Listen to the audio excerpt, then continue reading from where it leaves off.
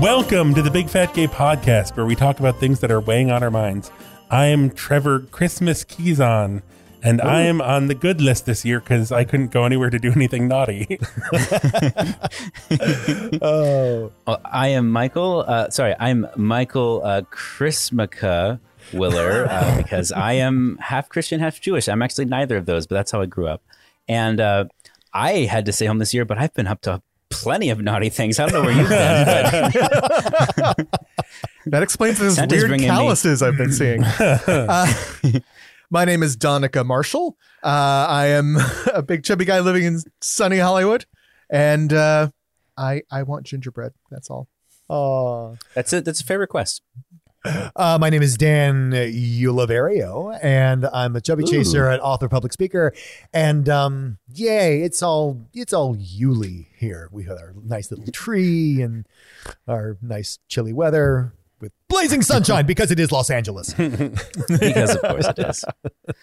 Merry Christmas, everybody, and Happy Hanukkah. And we're coming up in the end of 2020, and I'm sure that's more exciting than any of these other things. Yeah. And the end is in sight.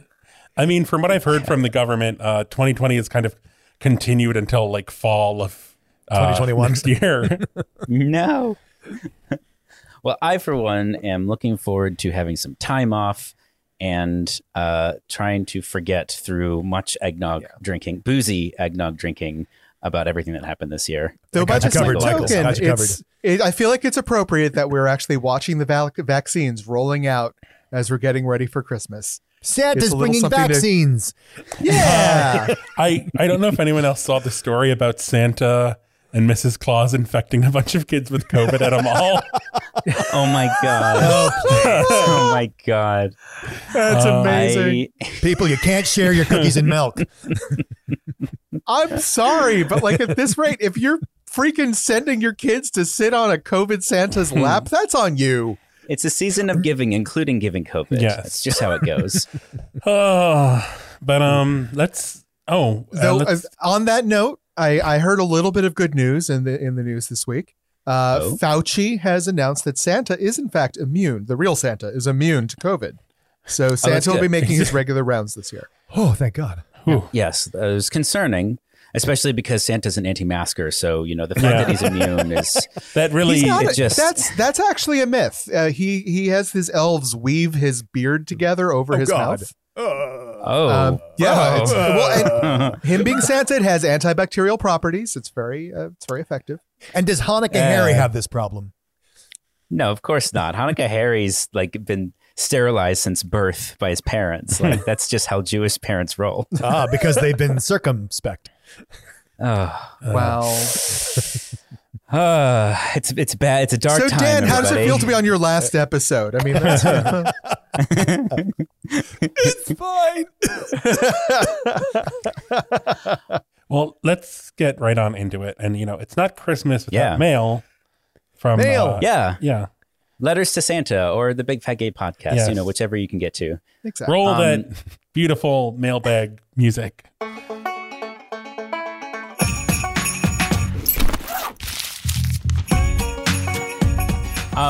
So last week we reached out to a bunch of chasers and got some really awesome responses, and the episode went very long and we didn't get to everybody who actually wrote in. So we wanted to we have a couple more.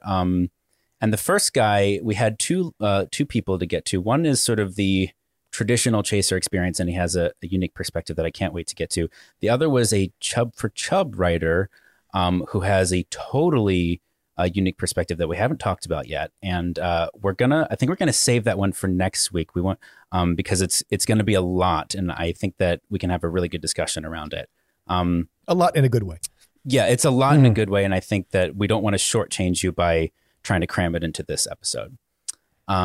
So to get right to it, growing up chaser, our chaser fellow writes, when I started to develop sexually, I realized not only was I gay, I was attracted to chubby and usually older guys. Thus, I spent a lot of my youth wishing there was someone my age that I could be attracted to, and hopefully that person would be gay. But ultimately feeling like I'd be fantasizing about the teacher or football coach until I was 18 and went off to college. I felt slighted because I couldn't embrace my romantic side the way that my peers could. And when I finally did come out as a chaser to my close friends, they didn't really get it.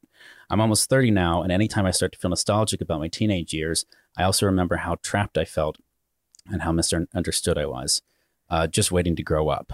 And that's something I still don't know how to address. And that's where he ends. And I just want to say right off the bat, that is so relatable. I could have written that myself, like word for word. The idea that you are, I mean, I think there's the added element of being attracted to older guys, which is not necessarily always the chaser experience. Although I think there is a pretty universal gay experience in there, that a lot of gay teenagers are attracted to older guys, but particularly the like waiting to grow up or waiting to grow older so that you could start to get to a place where your age was a little closer to the age of the people that you were interested in. That's been a journey that I have gone through. I mean, starting off when I was in my late teens, dating almost exclusively 15 to 20 years older, sometimes 25. Like that was, I think, something that I pretty much just ignored and just went for it because it's what I wanted. But at the same time, if you don't take a step back and try and find an introspective stance and a way to sort of embrace yourself and love yourself and accept that that's okay, especially if you're not getting that support from the people around you, it can feel like, like you're in this dark tunnel with no end in sight. And I'm not much older than the person who wrote in. I just turned 30 this year. So I think the best advice I can give you is don't try to grow up too fast if you can help it. Like I felt pretty much from my mid-teens until recently, I had to try and be and appear and act as old as possible so that I could fit in amongst the people that I was attracted to, and also so that the people that knew me wouldn't question whether or not I belonged in that circle or around that company. And it just felt like this pressure to be older and look older, and that can really trip you up in a lot of ways. Can I just ask? So enjoy where you're at. Can I just ask what's an example of how you might look or try to be older? Well, for instance, when I got my first professional full-time job when I was 25, I was dating a guy who was a little bit older. I think he was 9 years older than I was. And my perception of myself was this sort of young 20s guy. I had just moved to LA, and everyone had this pressure on me to be like the hot young twink thing and wear tight-fitting clothes and do that whole thing. And I rebelled against that. I hated that. I wanted to be taken more seriously and appear more mature. And so I went out, as I got this job, I went out and bought like a whole new wardrobe of basically what I thought were like grown-up clothes, in quotes, like slacks, nice leather shoes, like vests and button-down shirts, and just, basically like professional office setting clothes. But really it was so that I could feel like it was almost an imposter syndrome thing. Like I felt like I was too young, and so that I had to kind of project this age out into the world, and buying a whole new wardrobe was one of the ways that I did it. And I don't wear those clothes anymore, by the way. Well, is that because you feel, because there's kind of two things here. There is, as you say, a lot of gay men in their teens look up to older men, either as mentors or even as sexual fantasies or even partners. And then there's the chub chaser thing, which we've talked a lot about. The question sometimes is whether you find, like, if you're 16 years old and you're just gaga over the coach or the English teacher who's in his 30s, and you find yourself consistently attracted to people in their 30s, and that's something you have as a 16-year-old. And then the thing to look at is, does that remain? Like when you're in your 30s, are you still attracted to people in their 30s? Or now that you're in your 30s, do you look at people who are in their 50s and 60s, which can be something else, which is like you're always looking for older, and it kind of follows you. And there's nothing wrong with that. It's just a difference between whether you're attracted to this particular kind of older icon who is 30 something, or whether it's actually something that follows you and grows up with you. Yeah, I think that's a really clear difference, because for me, it has shifted as I've gotten older. And I think, Trevor, you and I have also talked about this too, the idea that being with and around people my own age really didn't appeal that much, because I felt like I didn't belong amongst them, and I felt like they were somehow, I don't know, like immature or kind of, I don't know, flaky or just like not relating to my own generation. Trevor's told me that about himself too. Yeah. Well, I think, I mean, I've definitely felt that with kind of, people my age, but then I think with dating and like chasers, I have always kind of gravitated towards older guys. But part of that for me, kind of within the chub chaser world, is I feel like older guys tend to have their shit together and they've worked through some of those issues that younger guys necessarily, might not necessarily have done. I think that's definitely true because, if you're fat from birth or almost, you have a lot of tactics. You have a lot of experience dealing with fat phobia and fat oppression. And you by the time you're 16, you know how this game goes. On the other hand, if you're a chubby chaser, you haven't dealt with that. And when the sex train does hit you in adolescence at about 16 or 13 or whatever, and you have no experience dealing with fat phobia or fat oppression, even though it does affect you indirectly. And so what happens is because chasers can pass, I think we're also handicapped in our development, which is why it takes us longer to get our shit together. Yeah. Something you said there made me curious. Like, Dan, Michael, did either of you have any preconceptions about what life was for a fat guy that proved to be completely off? Or well, it's different for me because I was a fat kid, so I think that's also helped me as a chaser, that I have an instinctual appreciation of what that's like. But I don't know, Michael. That's an interesting question. I think I've certainly learned a lot. Like there's a lot of stuff that I never thought about that I did learn eventually just from dating and being around fat guys. So as far as assumptions, I think I listened. Like, I don't think I tried to make too many assumptions. I think I just tried to pay attention to the people I was around to see what they needed, whether or not they were saying it out loud. And I think that was more valuable than trying to make an assessment on my own. That's really key because the whole listening thing, like I talk a lot about that. And whether you're a chaser, whether you're an encourager, anything like that, it's really when dates go bad and the chaser's being a jerk, it's almost always because the chaser has this fantasy that is not lining up with the human being in front of him. Mm-hmm. And if you just are present to who you're with, and Michael has very adeptly called that listening. If you just listen and get your dick out of the way, you will have a great date and a great experience with a great guy. And, it's not to say that chubs don't do this too, but I think it's even more common with chasers because there is that sense. I think, Don, you talked about this in the last episode where like, okay, we're in the bedroom, and you hear the starter pistol and you're off to the races. And all of a sudden it's just this, what's going on? What? Oh, okay, sure. Yeah. And it's disconnected from the rest of the date, if I understood you correctly. I have the first guy I ever really enjoyed being with was also the first guy who was capable of still being himself enough in the bedroom where he could laugh and be goofy in the bedroom. Oh, right? Right? God, yes. God, that was great. The majority of people I know when it's bedroom time, they get super serious. I'm like, what we're doing here fundamentally and objectively is kind of silly. Like it's sort of funny and it's goofy and like, just freaking enjoy it. This is not freaking War and Peace we're writing. I wonder how much of that comes from porn. I recently listened to a series. I subscribed to the series of lectures about sex education, and one of the things that they were talking about is talking about porn with young people. Now, they don't show porn to the high schoolers, but they definitely kind of take it for granted that most high schoolers have seen or at least heard about porn. Mm-hmm. And I wonder if that performative aspect that you're talking about, Don, is from people watching porn or watching even just like, sexy movies where like it is such a staged and performative event that people forget to be themselves.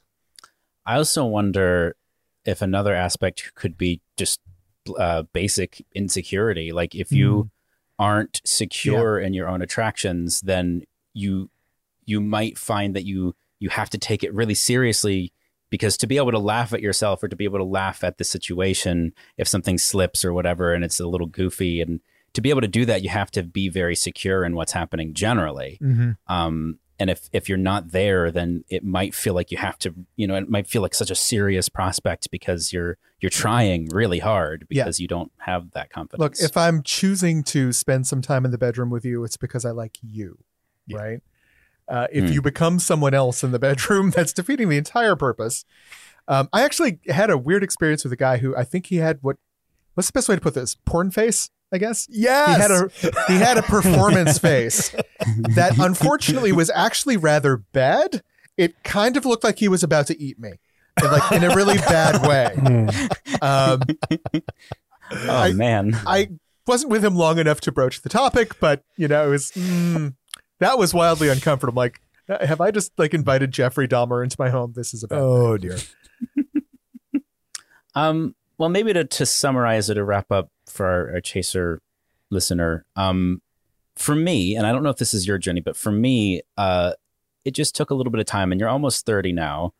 My tastes and my attractions broadened as I got older, particularly when we talk about age. So as I got older, somebody my age became much, much more appealing. And I think part of it was just my own journey and my own acceptance and my own growth as a person, but also the idea that, if somebody who's 20 and lives like they're 20 is not appealing to you, well, somebody who's 30 is going to be very, very different from that. And they don't necessarily have to be 50 or 80. But as Dan was saying before, there's also a different thing where that really is as almost as much as being a chaser and interested in fat. Like the older aspect is also that key element. So there's kind of two things we're talking about, and depending on which side of the fence you're on, that may or may not be helpful. Mm-hmm. So just a quick follow-up on this, guys, listening to reading the emails from all of these chasers has been very eye-opening. And I'm sure a lot of our listeners have been very grateful to hear some chaser experiences, because we don't get to hear that very often, right? Mm-hmm. As we've covered in the past, it's not something that's covered in mainstream culture. And I've met plenty of chubby guys who kind of doubt the chasers exist. So it's nice to hear these things from time to time. So I would just like to take the time to encourage our chaser listeners to take a special moment to write in. We will share we will share what you write anonymously, unless you exclaim that we should do otherwise. We've talked before about ways that chasers can support the chubs they love, and letting us know you exist, and sharing what it's like for you with us. It's a good way to start. Should we just call it the I Exist segment? Just literally, if that's all you want to write, we'll just remind people, hey, there's another chaser out there.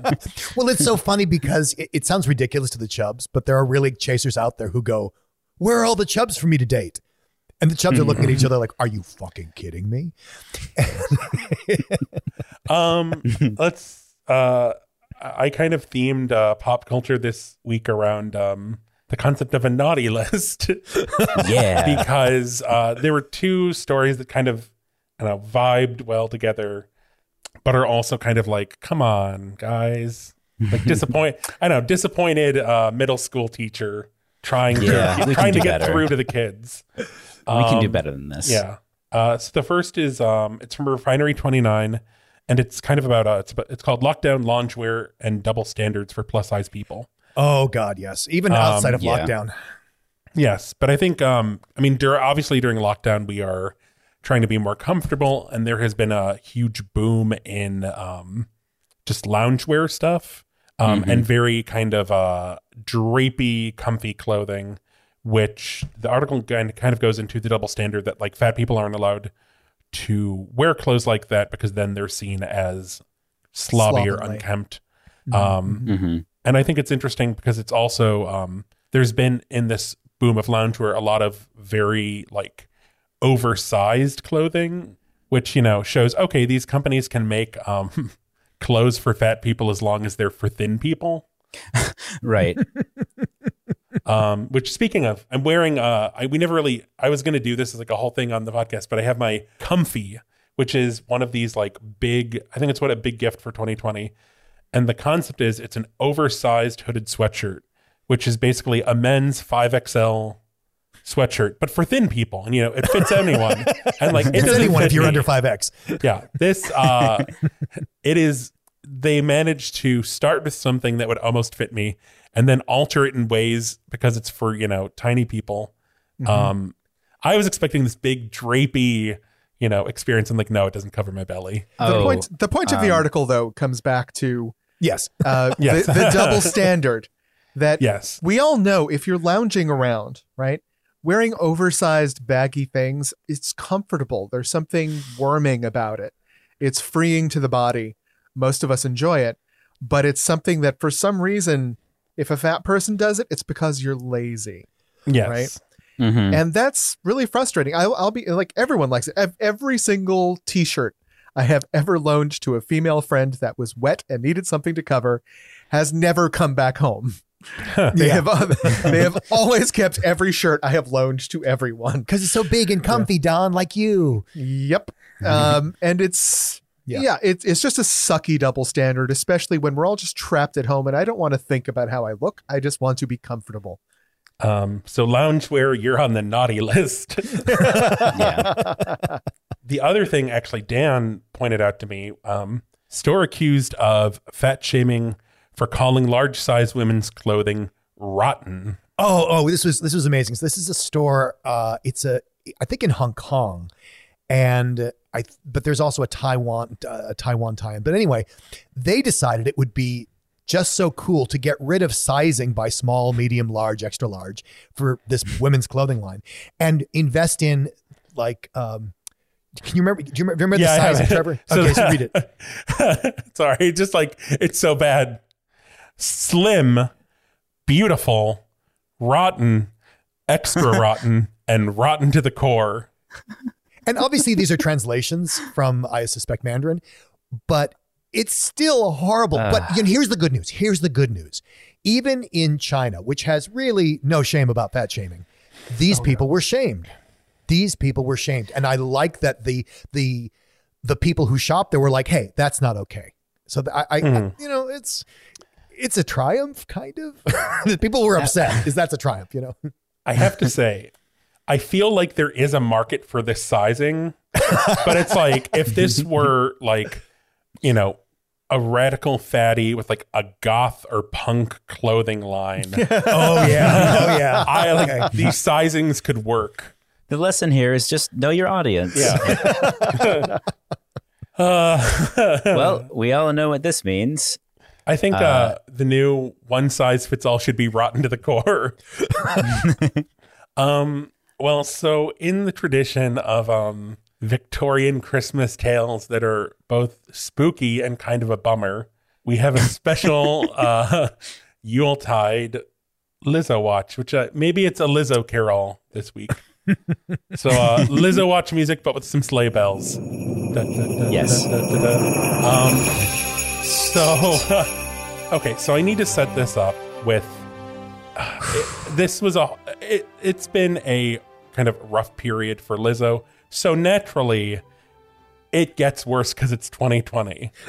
And of course, Lizzo made an Instagram post earlier this week that kind of blew up. And it was, Lizzo did a detox, and she did kind of these 2 montage videos discussing the detox and kind of showing, it was like progressive, kind of like a before and after thing, talking about the detox and why she was doing it. Because she said, November was stressful. She was in Mexico. She ate a lot of bad food and she was having some like gastro issues. But it received, everyone blew up about it. And it got framed as people attacking Lizzo, which I think it was people not attacking Lizzo, but people attacking kind of detox culture, because in 2018, there was this big blow up of like hardcore advertising of detox teas or flat tummy teas on Instagram from like every single influencer. And that is kind of what really, I think, brought a lot of people into body positivity, which now has spun out. Well, I think the way to say that is it's what changed body positivity into, oh, look, you can get thin and be positive about your body. Yes. And now that, and Lizzo, in sharing her experience, tagged the person who she's been working with for this detox. And when you click on it, her page is Fast Weight Loss with JJ Smith. And she does kind of promote these detoxing products, but it is all kind of framed through weight loss and losing belly fat and all these before and after pictures.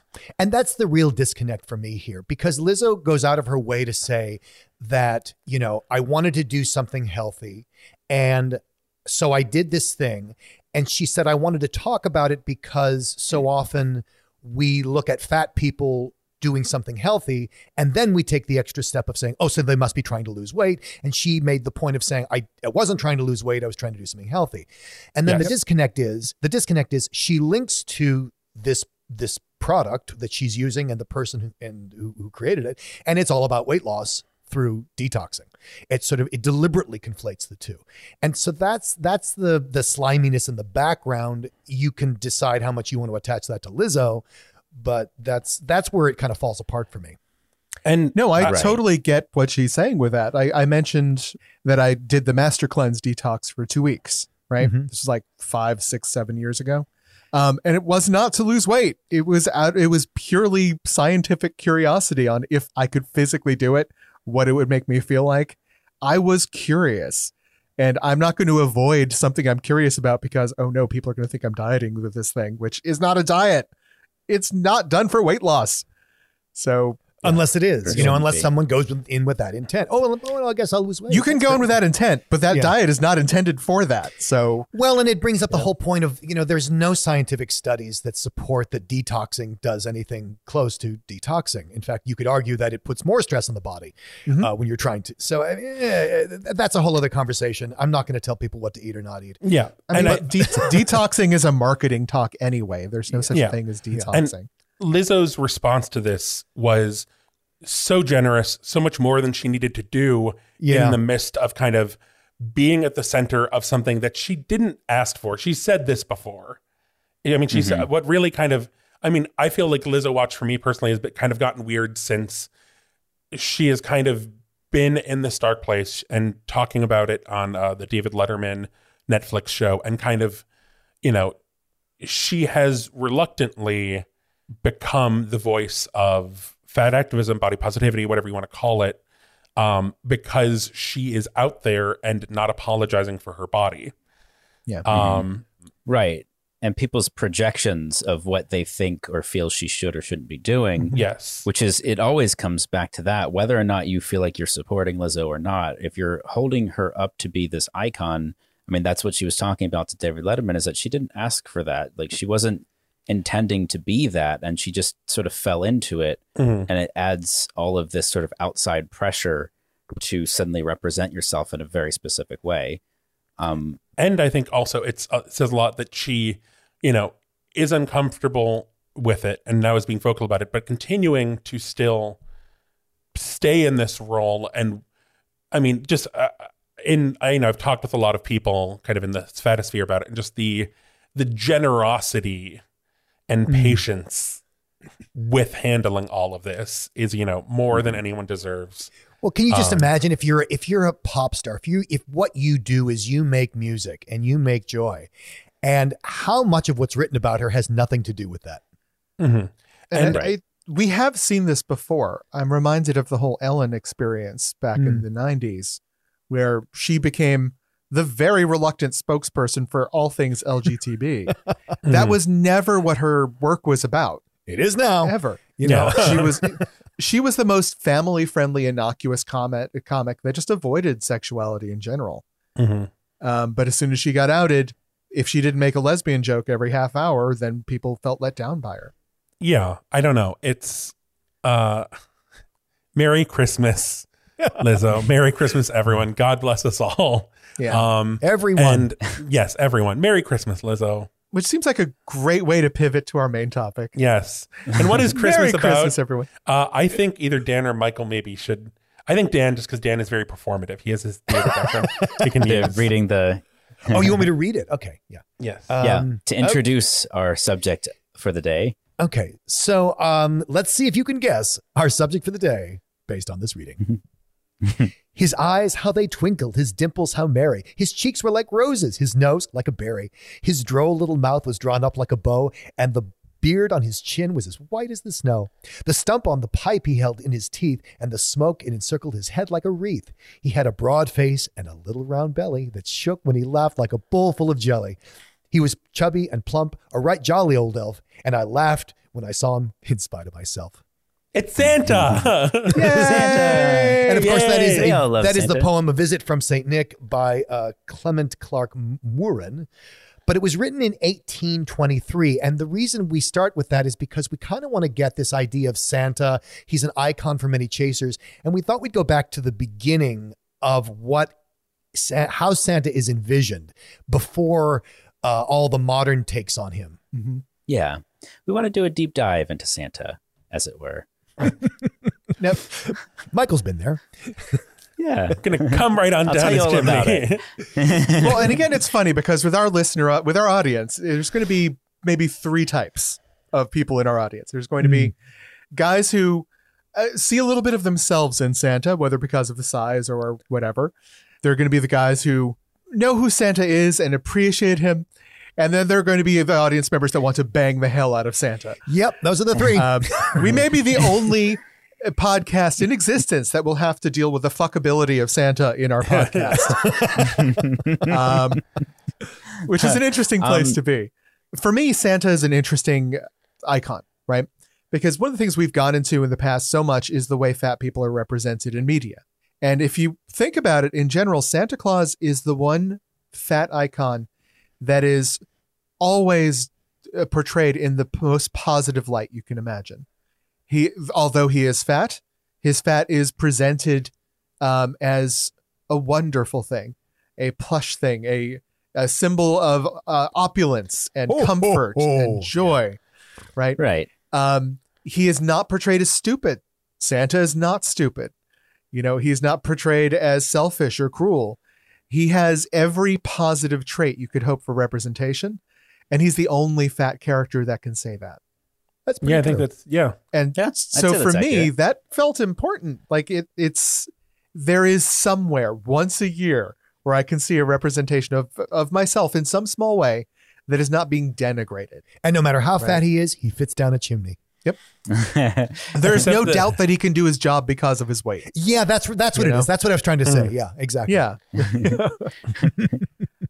So for me, as a fat man, Santa's actually a refreshing breather moment, right? Where I can see that icon and know that no one's going to be defacing him or mocking him in general, although some people, we'll get into that later. But Well, and his weight, I was going to say for chasers, is why he's held up as an object of desire for a lot of chasers. Now, it is not at all to say that every chaser is into Santa Claus. Far from it. But there are chasers for whom Santa is it. Like that is, they are looking, and we talked about older versus younger. I've met chasers in their early 20s. Their whole fantasy is to be with a white, bearded, fat, 60-year-old guy who looks like Santa. Right. And then so this is kind of where we came to the poem and like what is now the modern view of Santa, sort of the rosy eyes, chubby cheeks, big belly, and like because Santa has been visually represented in a lot of different ways. Yeah. And my curiosity is like, okay, so you have a chaser who's interested in Santa, but which Santa?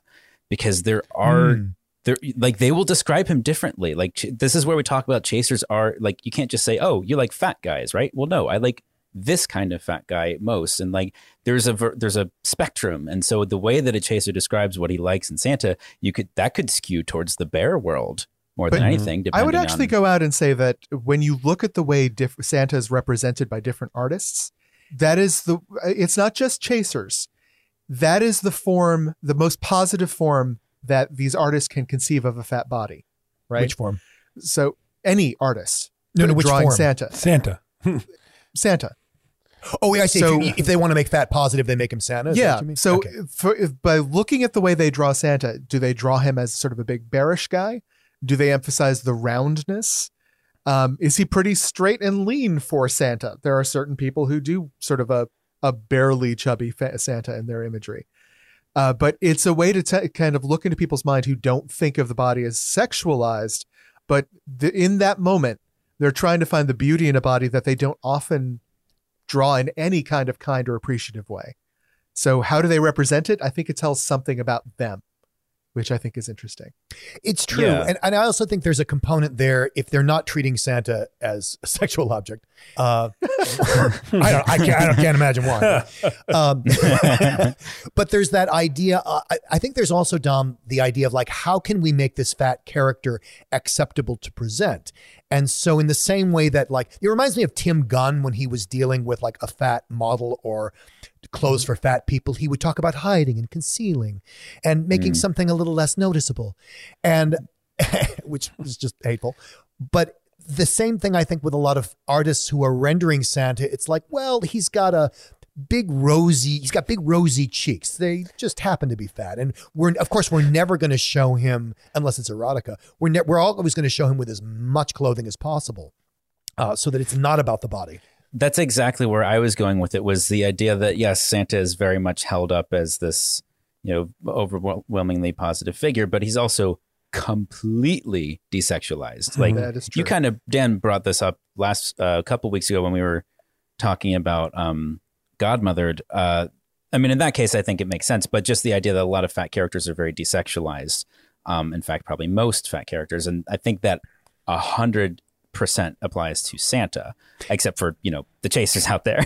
Well, and I mean, if you're screaming in your head, it's like, well, of course he's desexualized. He's a child's icon, and he's an old man, and but if you put him together with Mrs. Claus, which is frequently done, Mrs. Claus makes appearances variously and often. Mm-hmm.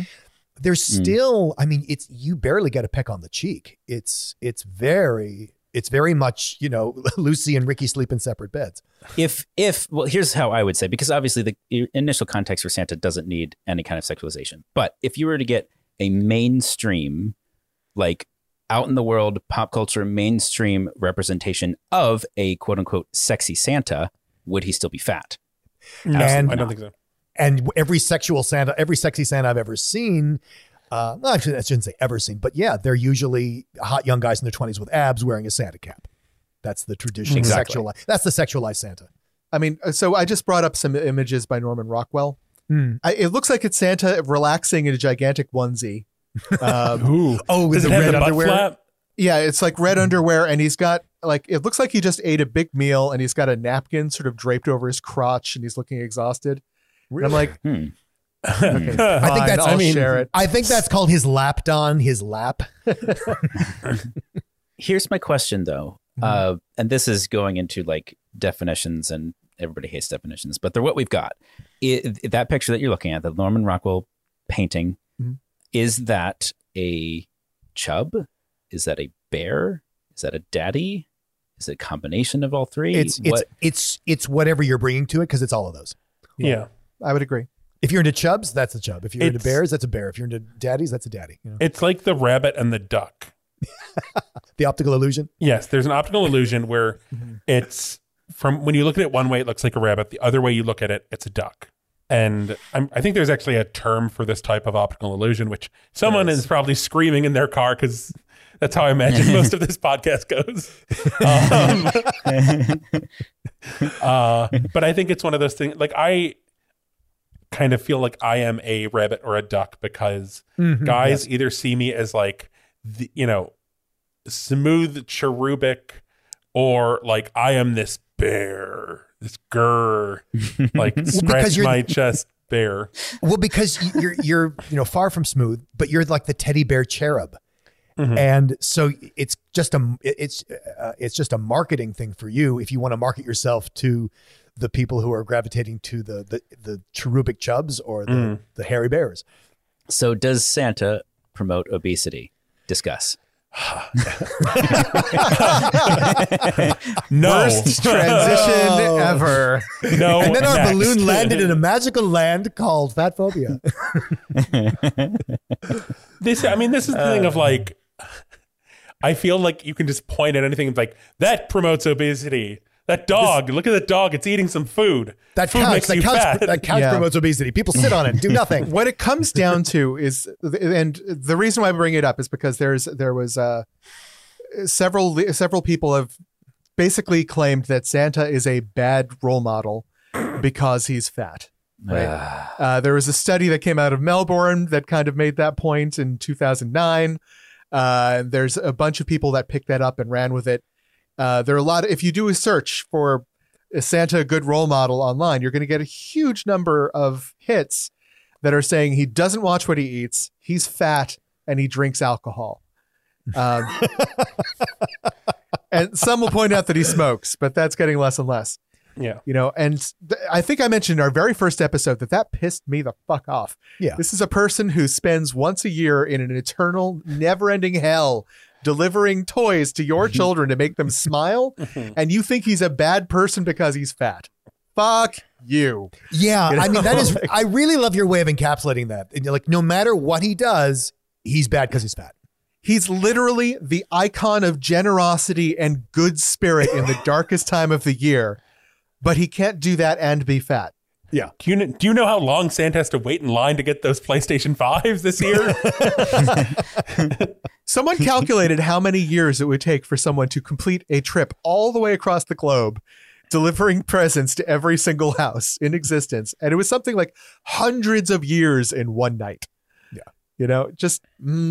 It reminds me, way back in the dark times, in a different time, when I was leading another life, I was hired by a little company called The Learning Company. And they were famous for making really high-end educational software for kids. And I was working on a completely different project. I was working on something for their high school market, but my partner at the time was supervising a project they were doing for little kids. And it was like counting games and shape identifying games. And if you know educational software, you know that built into the learning part, it's framed as a game, and games have a reward when you win. Mm-hmm. And the way it had been designed is that if you win this particular round, you get an ice cream cone. And if you win it again, you get 2 ice cream cones. And the educational consultants say, no, you can't do that. You can't promote eating ice cream as a reward. And so they redesigned the reward system so that it was like, you get to read more books. What? Yeah, exactly. Yeah. So it was this idea of the food police and how are kids going to take this and blah, blah, blah. And I'm not even going to argue with whether you should use ice cream as a reward. That's not the point. But my point is, like, it is just so baked into everything we do. Yeah. When we talk about kids, we talk about diet culture. Do people want us to be like, you get a cup of tea that makes you shit yourself? Yeah. Would that make people happy? Tea. Yeah, exactly. Your reward is a nice cup of detox tea, a diuretic for the whole family. Speaking as somebody who grew up with basically the family and the parents having a pretty tight lid on anything sweet in the house, the kind of craving it creates in a kid to want sweets forever and ever and more and more and more to when you withhold them is nothing compared. Is so much greater than you could ever imagine. I am convinced that whatever you deny your children is what they're going to crave later in life. Yeah, that's yes. No homework or broccoli for you. No, I mean, like, I have an obsession for comic books, and I think it stems from the fact that my mom wouldn't let me read them when I was a little kid because they were for older kids. Oh, for fuck's sake. Then when you're older, they tell you it's for younger kids. Mm-hmm. Exactly. Yeah, that 100%. But I think it's really interesting to see this sort of pushback against the fat Santa, considering the origins of our modern Santa, right? So, like, Santa was originally this tall, thin bishop dude it was like 200 years ago, 300 years ago, something like that. Saint Nicholas. Yeah. The Finnish or the Dutch invented he wandered the streets at night and put treats in children's shoes that were left out in front of their house. What we think of as Santa today started kind of evolving out of poems written in the late 1800s, but really gelled from the Coca-Cola campaign, I believe, in the 1930s. Right? Oh, yeah. But the 1930s was coming out of the Depression, or in the Depression, right? So his fatness, his roundness was a symbol of food, a symbol of plenty, a symbol of enough, right? Which nobody had. Yeah, of not being during that time deprived. period. Yeah, exactly. Mm-hmm. And so that thing that it was literally designed. His body was designed to give comfort, right? And now we are rejecting that, or a large portion of our society is. Companies want icons that will cut through the noise, right? Oh, yeah. And so advertising something with Santa at Christmas time, no one's going to notice because everyone's doing it. That's why Coca-Cola went out of their way to invent their polar bears, right? The polar bears are now iconic of Coke. So when you see those, you immediately know what they're branding. But see, even a few years ago, there was this whole anti-obesity campaign. Oh, yeah. With the polar bears and like the polar bears like getting diabetes and like being amputee polar bears. And like, No. They just show them all happy that. and roly-poly. They don't show them having to amputate their feet because of diabetes afterwards. Polar bears can't even drink quote. Coke. I actually think you draw an interesting line, Don, which is there's this sort of, I don't want to say it's innocuous, but I'll call it casual fat oppression of like, the skinny person next to you goes like, oh, I don't know if I should have diet Italian dressing or regular Italian dressing on my kale salad. I just, I feel so bloated. And you're like, shut the fuck up. And you want to, strangle them. That's sort of a casual, unintentional, like microaggression. But then to go out of your way to, show amputee polar bears because of diabetes, that is an active, you gotta have fat oppression on your daily agenda to get that shit done. Like that is an active act of war because you just can't tolerate fat people. Or to besmirch the iconic symbol of childhood joy.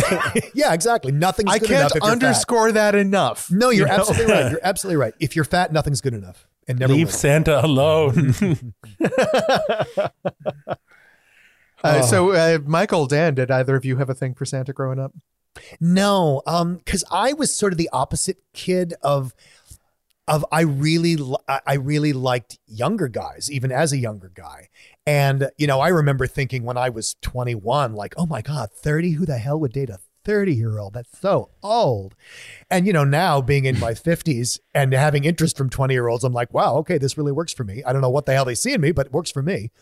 Dan, was it hard for you to overcome your lisp at age 21? It was. I don't remember actually having anything specific for Santa when I was a kid. I don't remember ever that ever really being a thing. I mean, I think for me, there's a fine, like Santa, how he's represented can either be attractive to me or completely not attractive to me. There's a fine line there because it starts to veer toward the edge of what I'm into. And I more specifically like more into bear culture with like the big bushy beard and, a lot of people see Santa as a more dominant figure.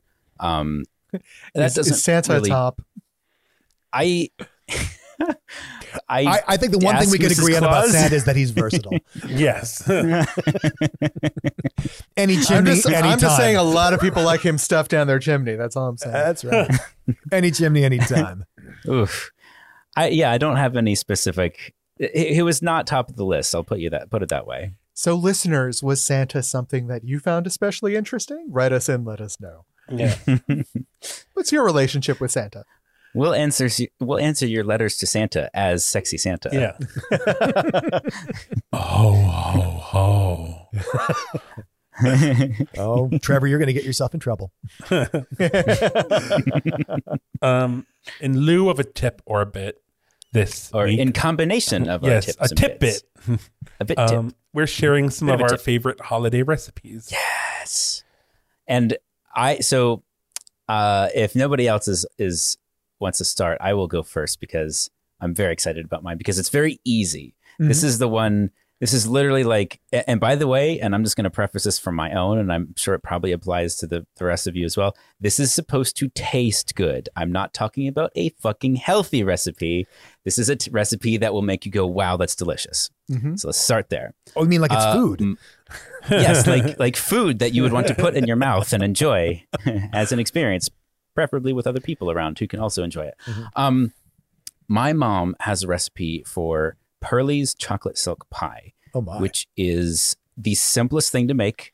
It's absolutely delicious. All you need is baker's chocolate, eggs, sugar, and a pie crust. And you can either make that yourself or get one at the store if you want. Like, it's the easiest thing in the world. Stand mixer. The trick is you have to make sure that your butter is room temperature, but not melting and not separating. It has to be room temperature, not cold, not hot.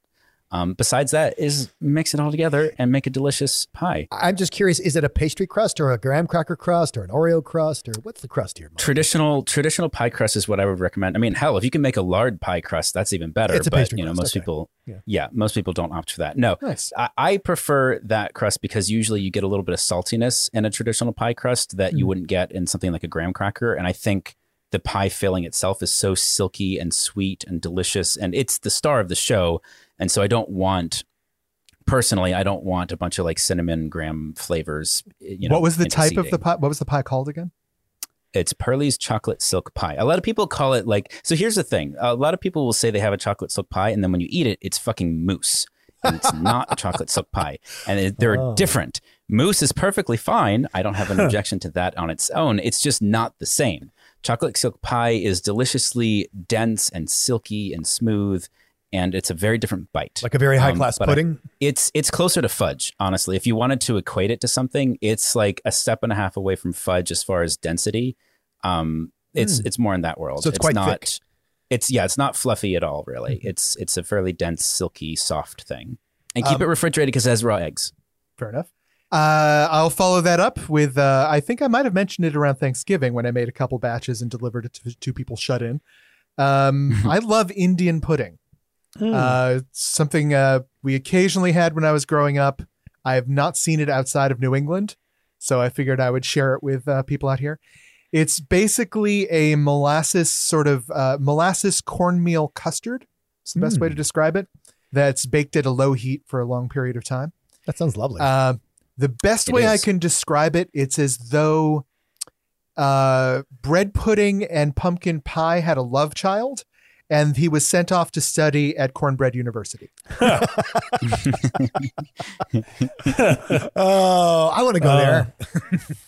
But it's the delicious sort of hot molasses corn custard that you serve with whipped cream or ice cream that you let melt into it as though it was a souffle. Ooh. And holy crap, is it good. I think we might have to make that.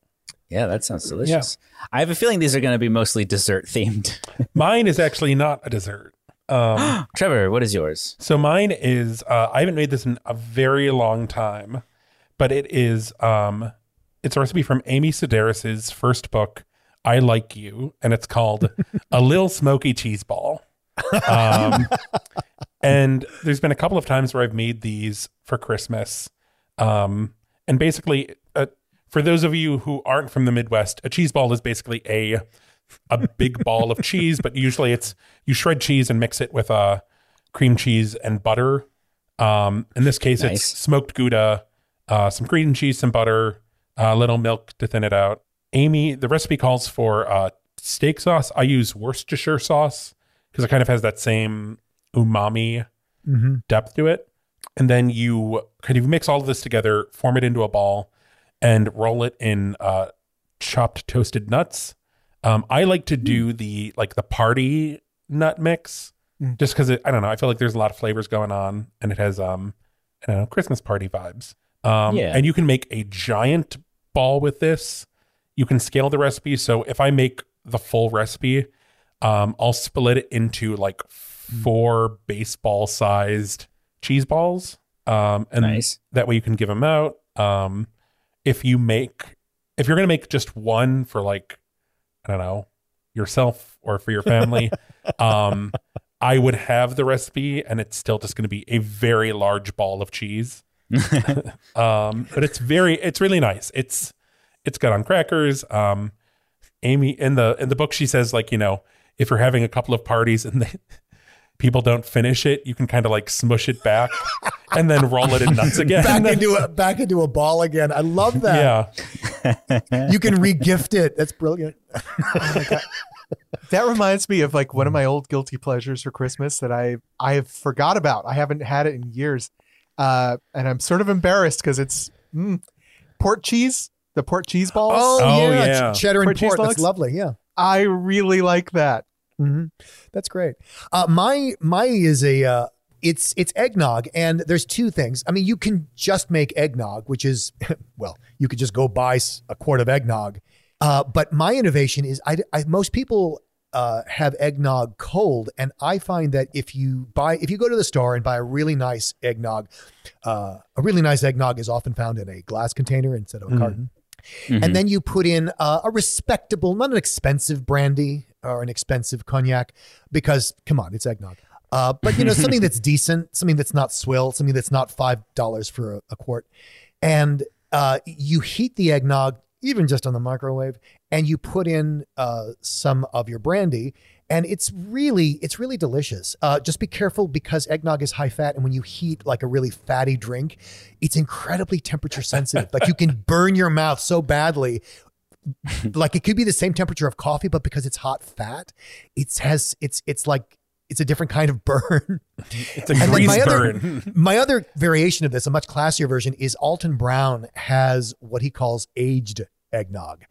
And it's really simple, except it's hard to make because you can't drink it right away because you have to age it. And it's 3 or 4 different liqueurs of brandy and bourbon and just wonderful mix. It's like I'd say maybe a third of this combination of alcohols, and then cream and milk. And you just put it in your refrigerator in July and let it age and age and age. He's serious about that. You can age it as long as you want. I think his longest is he's like been able to stay out of it is 3 months. That's the hard part. It's not drinking it, because you want to make it and then drink it. But I have some in the fridge, and we're going to open it on Christmas. It's been in there since about late October. And I'm really eager to try it. I'm going to try it cold. I want to try it hot. It's got just very basic, a little bit of nutmeg. I don't even remember if there's cinnamon, but like the main spice is nutmeg. But I'm very curious about this. And then just for the purists out there are some very ornate eggnog recipes that involve egg yolks, making a custard, folding in beaten egg whites. You can do all that. I'm just not sure you need to. And for anyone who's looking for context here, having had some of Dan's eggnog before, he likes a good, strong, what was it you put in there? Bourbon? I actually put in cognac, but a good healthy dose. Yeah. So a nice pool of cognac and a splash of eggnog. You're good to go. Well, and warm it. I really do recommend warming it, which most people don't do with eggnog. You can. You usually don't do this with the egg white formulation, but it's delicious. It's very good.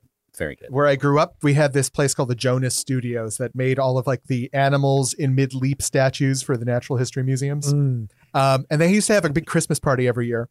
And the centerpiece for the party was this enormous punch bowl that was like 4 feet across, filled with eggnog, spiked eggnog, that they would keep cold by dumping whole gallons of vanilla ice cream in over the course of the night. Though they were ice cubes, right?